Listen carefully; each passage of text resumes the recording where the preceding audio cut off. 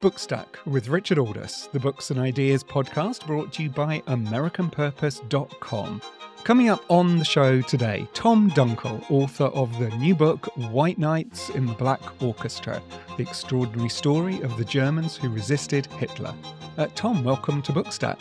Thank you very much, Richard. Thank you for having me. And congratulations on the book. So where does the title come from, White Nights, Black Orchestra?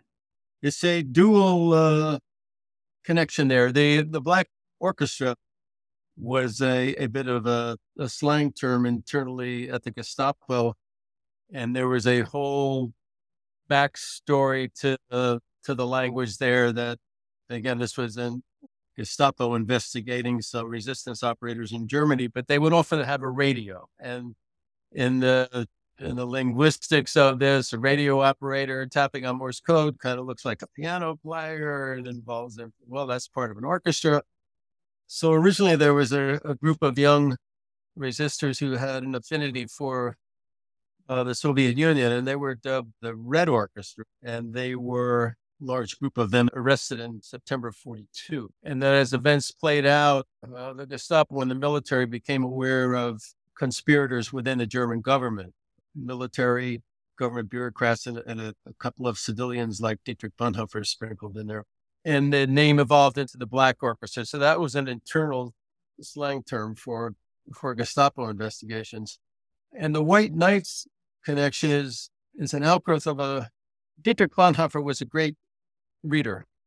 And he continued his reading and writing habits when he was later arrested in April of 1943.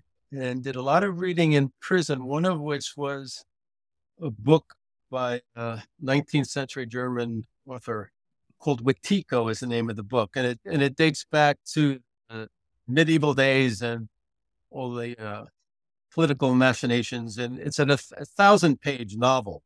And the one character in there with Wetiko is sort of a knight errant. And Bonhoeffer had a fiance at that time. And he was encouraging her to read the book, among other things. And she picked up on this whole idea of the noble quest of a white knight and how it mirrored what Bonhoeffer and some of the conspirators were doing. So they were having a back and forth about that book and other things that they were mutually reading at that time. And hence the title White Nights in the Black Orchestra.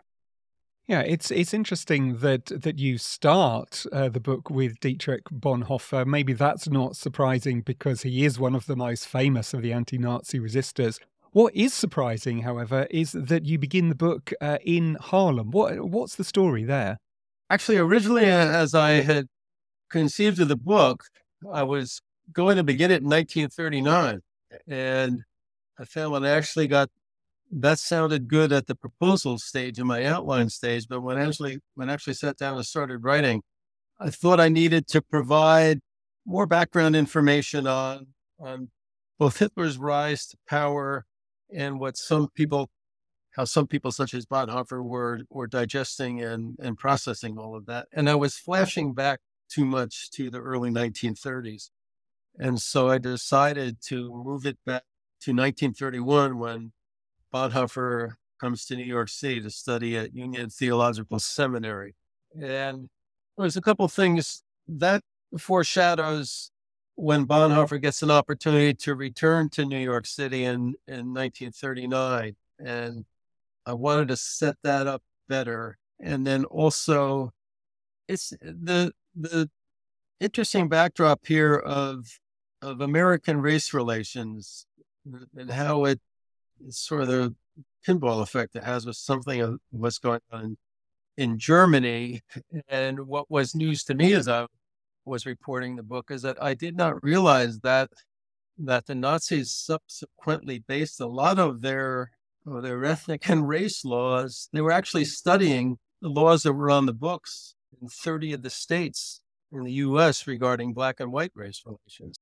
Yeah, and it is one of the really interesting things with Bonhoeffer that he seems genuinely baffled that whites were cheering Duke Ellington at the Cotton Club, you say, but they wouldn't allow him to Duke Ellington to share the same water fountain. And there is a kind of something that Bonhoeffer himself later reflects on, that he has a kind of sense almost of moral superiority here, that this seems such a contrast to Germany, that yes, there was anti-Semitism in Germany, there was anti-Semitism in the United States, but nothing seemed as extreme in Germany as it did in the United States.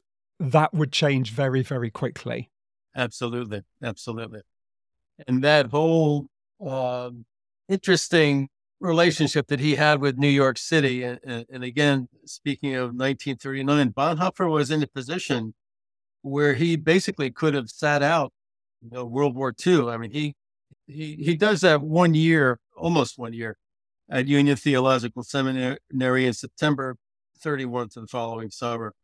So it's about 8 or 9 months over there. And then he stays in touch with a number of people on the faculty there.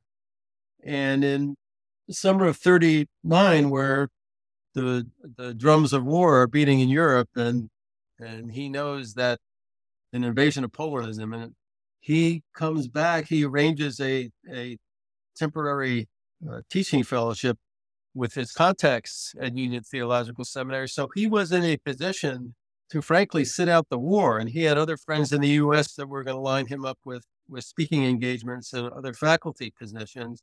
And his conscience weighed on him so heavily. He gets to New York City in, I think it's mid-June 39, and only stays about 4 or 5 weeks. And among his motivations, one was that he personally missed contact with the underground seminary he was running over there. But also, he said, how can I be part of the rebuilding of Germany post-war if I was content to sit out the war at a safe distance over the United States? So he makes that decision to return, which turns out to be a fateful decision.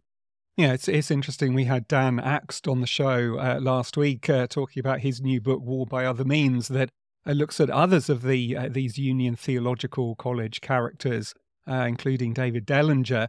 And so this sense of difficult decisions being made from ethical and moral reasons, often coming to different conclusions about that. But it does kind of emphasize that this really is a period where, very often you can just kind of just shuttle along quite easily in life. This was one of those moments where people were having to make literally life and death choices, not just about their own futures, but also about the societies in which they found themselves.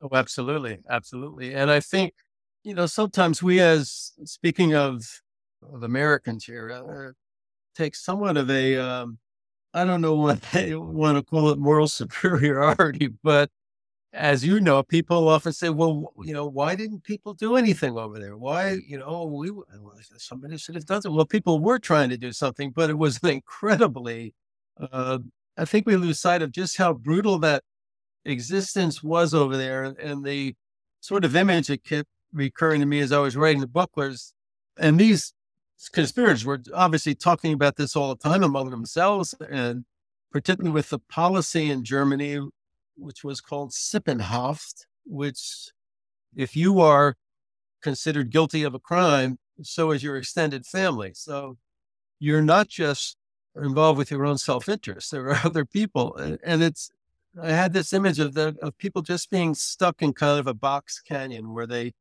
wanted to do the right thing.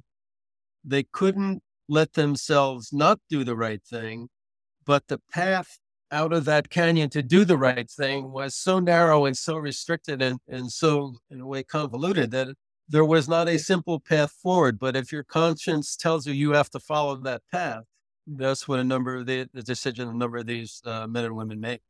Yeah, and in many ways, the heart of the book, it seems to me, are these characters who are working within the system, trying to ameliorate some of the worst impacts of the system. Admiral Canaris is somebody that you write about throughout the book. Hans von Dohnányi, a Hungarian official working in Berlin, is somebody else who's very central. Some listeners may know him as the father of the famous conductor, Christoph von Dohnányi. So these characters are really walking the most precarious of lines, aren't they, between trying to do something, but at the same time risking their own personal safety and those of their families.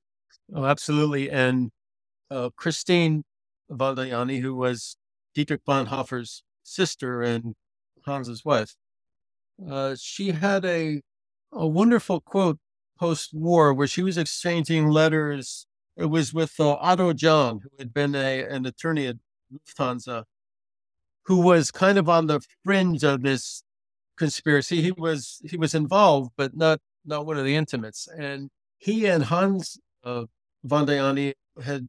There was one point in 1938 where there was a quickly failed coup attempt, but at that time their plan was to arrest Hitler and put him on trial and sort of get him out of power that way, which of course did not happen. But so she writes to him after the war, and she was haunted by the horror of the war and all the deaths she saw with, her husband and brother and another brother and a brother-in-law. I mean, it was the Bonhoeffer family was ravaged by this. And she writes to him and paraphrasing perhaps a bit here, but she said, I believe it is better to know what one will die for than to not know exactly what you are living for. That's the mindset that these folks had, and they, the Bonhoeffer family discussed this at length during the war, but there was that compulsion that this is what you had to do, and come what may, what the implications might be. The moral choice was such an imperative. It really, in a way, wasn't a moral choice. They felt they had no other alternative. And they did have some success. I mean, tell us about Operation 7, for example. Yeah, that was quite interesting, and that's very indicative of Hans Dohnányi's conscience and moral sensibilities. It had its early gestation when the first started. The first Jews were actually deported to France, and I believe it was June 41 thereabouts. And Bonhoeffer felt an obligation. There was a woman who works in the offices, what would become outlawed, the Confessing Church, a woman by the name of Charlotte Friedenthaler. And she was no longer a practicing Jew, but like many people in Germany of Jewish heritage, you are still a Jew. So he was worried about her future and was trying to find a way to get her out, and was exploring that with theological friends of his in Switzerland. And then summer of 42, they basically closed the door on any exit visas for Jews. So they evolved this plan, which actually Canaris had inadvertently trial tested this in the Netherlands early on, where they were going to, spirit a group of Jews out of Germany, kind of disguising them as Abwehr agents. And this had to be approved by Canaris. And he somehow got Heinrich Himmler to sign off on this. And it started with just 7, and then it expanded eventually to 14 people. And these were all friends of people within the conspiracy. Diani knew some people, Canaris knew some people, etc.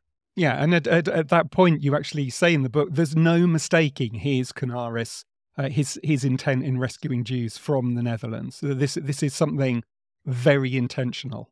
Yeah, and as you know, he's a very enigmatic, funny person to get a handle on. So he approves this, and the Swiss government at that time was accepting immigrants, but you had to have proof that you couldn't work over there, but you had to prove that you had income and you could support yourself. So Dohnányi also felt that these people would have to leave their homes behind. They would have to leave most of their, basically leave lucky if you were left with a suitcase. So they're leaving their lives behind. And he says, listen, we got to do something financially for these people. So they wind up cooking the books at Avar, and they divert $100,000 US into this, what became called Operation 7, to give these people basically a grub stake as they were starting new lives over there. And that finagling of the books originally attracts attention some officers inside Advar who are not conspirators, and they're wondering what the heck is going on with this money. What's happening over there in Switzerland? Are these people actually doing anything? And that begins to unravel that plan. And then also within Advar at that time, Canaris was giving shelter to about 40 or so of these conspirators, and it eventually led, frankly, to the arrest of Danyani and Bonhoeffer and some others. But if he had not taken that step, if they had just found a way to somehow dump these people in Switzerland without the financial aid, who knows how much further they could have extended their secret life, and whether perhaps they might have been discovered during wartime. It's hard to say. They were taking such risks. It's a wonder that they lasted as long as they did, but that was the beginning of the unraveling. Yeah, and it's actually another one of the themes of the book. It seems to me you say this also in the context of the famous coup attempt by von Stauffenberg, the Valkyrie assassination attempt against Hitler. That in that context, you say coups look perfect on paper. In practice, they rarely unfold according to plan. That really is a theme that runs through all these operations, and doubles down on the sense of danger, personal danger, which these characters are putting themselves under. Oh, absolutely. I mean, the pressure that these people were living under, and the risk taking they were taking under that pressure is really quite extraordinary. And it's funny, the detours that people's lives take under these horrid conditions. But one of the people who popped out at me in this book, and this was someone who was not a part of my original pre-research. He was not part of the proposal stage. I didn't know about him. As I dug deeper into this story, I came upon Pastor Harold Polchow, who was assigned to Gall Prison in Berlin. And he literally starts work on April 1st, 1933, which by coincidence was the day of the Jewish boycott, which is sort of the first kind of overt organized government attempt to harass Jews. And his ministry over the course of the war evolves into consoling and counseling condemned prisoners on their last nights of their lives. And it was extraordinary to me. He originally was keeping track, kind of a list of these people. And as events unfolded, the numbers got so big, the best he could do was estimate there was about 1,000 people he had counseled in the last hours of their existence. How this man bore up under that pressure. And he was also, through on a local level, was active in the resistance in his own way, getting food to Jews, finding jobs for Jews, which there were not many to be found since they weren't allowed to work almost anywhere. But to sustain his mental health, if nothing else, during the course of the war, under all this pressure coming in a couple of different directions, it's remarkable, just how much people can bear and will bear when they feel compelled they had to do it. One of the other elements in the book running through the story is the Allied intelligence services and the work which they're doing. That you've already actually mentioned the so-called Red Orchestra and what the Soviets are doing. You also have characters popping up, like I noticed Nicholas Elliott, who was famously a friend of Kim Philby, although at that stage no one knew that Philby was a Soviet agent, so he's there from British intelligence. Alan Dulles, future CIA director, is knee-deep in all of this, possibly even has a hand in the Valkyrie assassination attempt on Hitler. So there is this kind of sense of the tangled web of confusion and the world of intelligence that is so much a part of this period. Well, yeah, and there was that I knew there had been some reaching out during the war years from the German conspiracy side to the Allies, particularly they had conduits to Britain. I was not aware of how many overtures had been made, and it was, in retrospect, could the Allies have responded better? Or there's, in wartime, there's that line of trust and mistrust. And how do you balance that, and how much risk are you willing to take as for example, as the British government? Can we trust these guys? How do we? And that neither side could quite trust the other, but they wanted to make some sort of connection that never fully connects. Although there were little bits and pieces, as you alluded to, where for example, it was quite telling after the war, where Allen Dulles, this is in 47, the summer of 47, U.S. is doing its post-war analysis and wondering whether they need to establish a permanent intelligence service, which would quickly become the CIA, the Central Intelligence Agency. And Dulles is called to testify on Capitol Hill, and they have closed-door hearings, and he testifies in favor of this. And he talks about how he had successfully made inroads into the Abwehr, primarily through Canaris and Hans Oster, who was number 2 at Abwehr. But then he says that it was Oster and Canaris who leaked the details of the German V1 and V2 rocket programs to the Allies, who were able to bomb that facility. And I'll probably mispronounce it. It was at Peenemünde, which is up on the Baltic coast. And by Dulles' estimation, he thought that delayed the deployment of the V1 and V2 rockets by at least 6 months. Now, during the course of war, that's fairly significant, time frame. So while there was never that clear, crisp connection where, yes, we, the Allies, will cooperate with you, the conspirators, in terms of assassinating Hitler and make this happen. But there was those little pockets of connections and those little sparks, which, how do you measure that, the effect of that stuff? But clearly Dulles thought it was pretty effective and actually put a time frame on it. So it's all part of that eclectic, crazy pressure cooker atmosphere that these folks were operating in. Now, the end of the book is a sad litany of resistance figures who the regime catches up with and executes. That includes Bonhoeffer and Dohnányi. I mean, this is a very dark period to work on. It often occurs to me as a historian working in a period like this, just even on a day-to-day basis, how do you as a historian deal with looking into a period where you've got kind of so much, what I think we can unambiguously describe as evil to deal with? Yes, just parenthetically, let me mention, I don't consider myself a historian. I'm just one of these journalist guys, so I'm not on your level of that. But certainly, when you write a book like this, it's undeniable that you're dealing with a dark period of time, and there's not going to be happy endings for a lot of these characters. I think as you write it, you just have to take solace in the fact that there are no guarantees of what an outcome is going to be if you're doing the moral thing. But what I found reassuring is that there were a number of people willing to take that risk. And that's, I see, as the lightness in the book.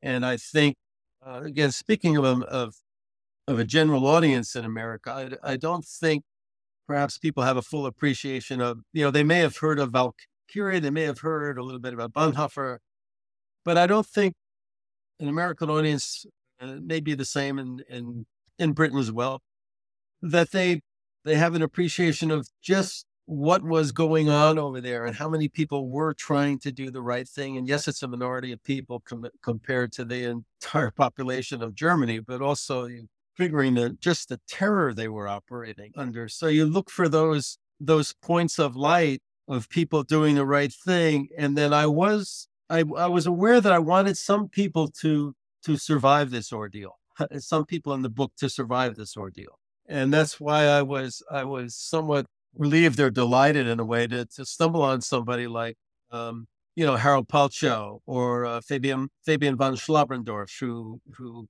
one of the conspirators who winds up surviving the war. And then I also wanted some American voices in there. And it was important to me that I came upon Raymond Geist, who was a consul officer in Berlin for That's about 11 years. I think he first started over there in 29, and he was ringing the alarm bells to people in the State Department about what was going on over there. But he was doing the best he can to get visas to get people out of the country at a time. And there was something on the order of, there was about a 6-year period there where he had some statistics where there's something on the order of 386,000 visa applications, coming into the U.S. consulate in Berlin. And during that time period, the U.S. had its restrictions on immigration from Germany that only 75,000 of those could be fulfilled. So, and Geist is a guy on the front lines over there, scrambling to get people out of that country and managing to get 75,000 out. But there's, a couple of 100,000 that weren't out. But he winds up leaving Germany shortly after the invasion of Poland. But, those people that not everybody met a sad end, and you just have to grasp onto those little shards of hope and goodness that you find, and those are the little points of light in the dark book. But that's how that history unraveled, and you've got to tell it the way it is. So the book is White Nights and the Black Orchestra, the extraordinary story of the Germans who resisted Hitler. It's written by my guest, Tom Dunkel, and published by Hachette Books. But for now, Tom, congratulations again, and thanks for joining us on Bookstack. Thank you, Richard, and very good talking to you. So that's it from us this week. Don't forget to check our website, AmericanPurpose.com, and to leave us a review on your podcast app. The show is produced by Laura Silverman. Do join us again next week. But for now, this is me, Richard Alder, saying thanks for listening.